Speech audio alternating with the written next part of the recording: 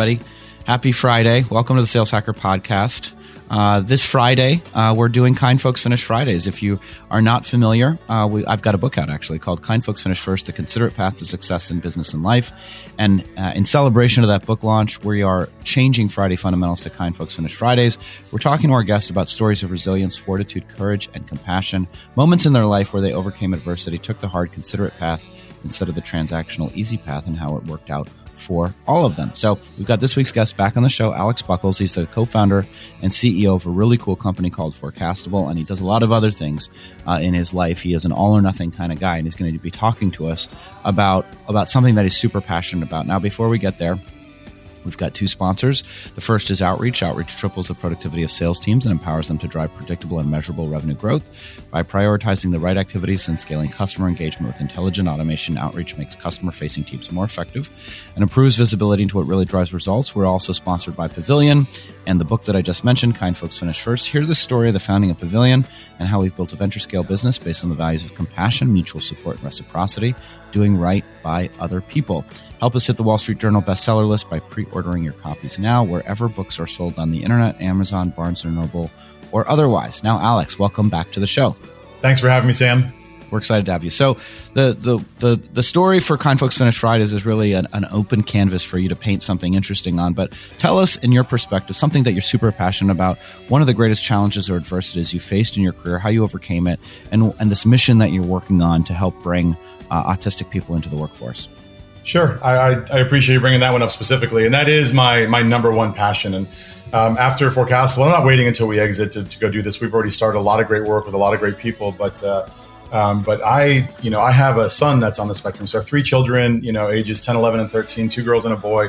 And my son is on the spectrum. And, as I was just thinking to myself as a parent, what is he going to do after 21 years of age or after he graduates, high school? There are not a lot of services out there. And I see, or what happens if I get hit by a bus? What kind of life will he lead? And while my daughters, I know, would take care of him, that's not the life that any of us want as parents for our children.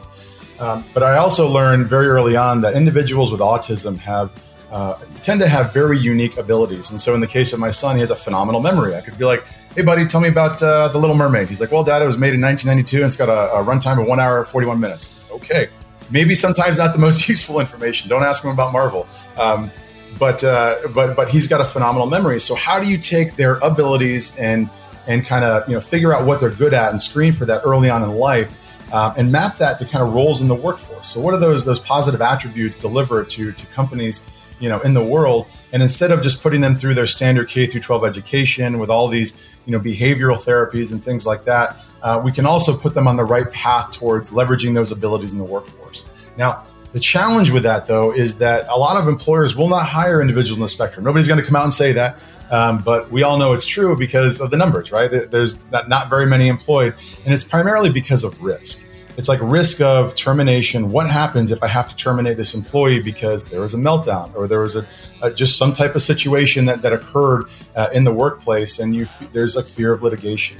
And so Pathways for Autism, my organization, we're going to form a PEO. So we not only create the programs to get them on the right path and get them trained up to go serve these companies, but we're going to be the direct employer for all of these individuals on the spectrum. And we're also going to cover other intellectual and developmental disabilities, such as, Down syndrome and things like that.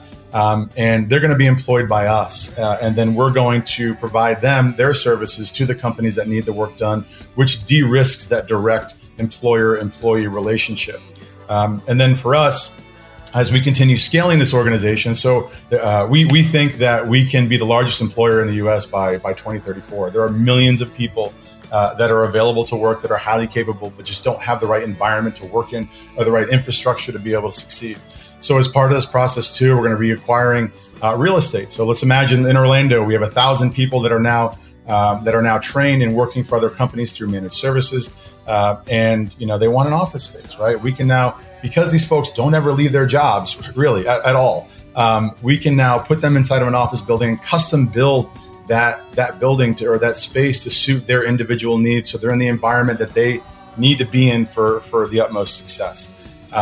And, if somebody wants promotion, we obviously have that. Somebody wants to switch jobs and be like, hey, where do you want to work? Stay at your desk. Here's your next job.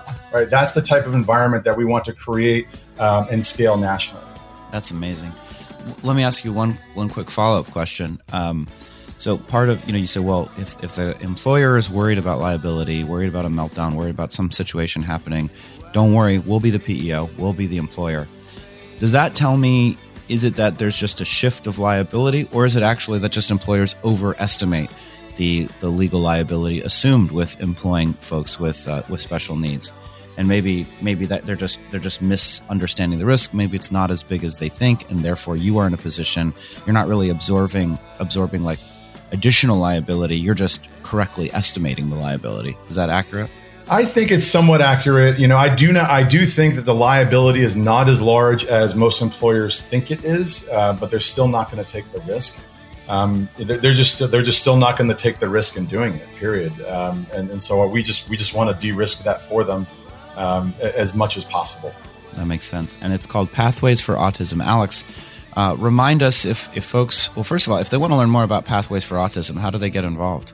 They can just go to pathwaysforautism.org and they can sign up for our newsletter. And as we have updates, we'll push that out there.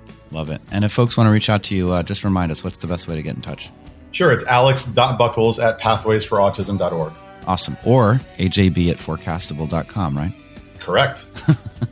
If folks want to reach out to me, you can. You can email me, sam@joinpavilion.com. Thanks again to our sponsors, Outreach, tripling the productivity of salespeople the world over. And of course, my new book, Kind Folks Finish First, available wherever books are sold. Help us get on the Wall Street Journal bestseller list if you would be so kind. Also, lots of incentives for people that make bulk orders, including special appearances by yours truly, in person or virtually at your company. Alex, thanks so much for being our guest on the show this week. And for everybody else, we'll talk to you next time.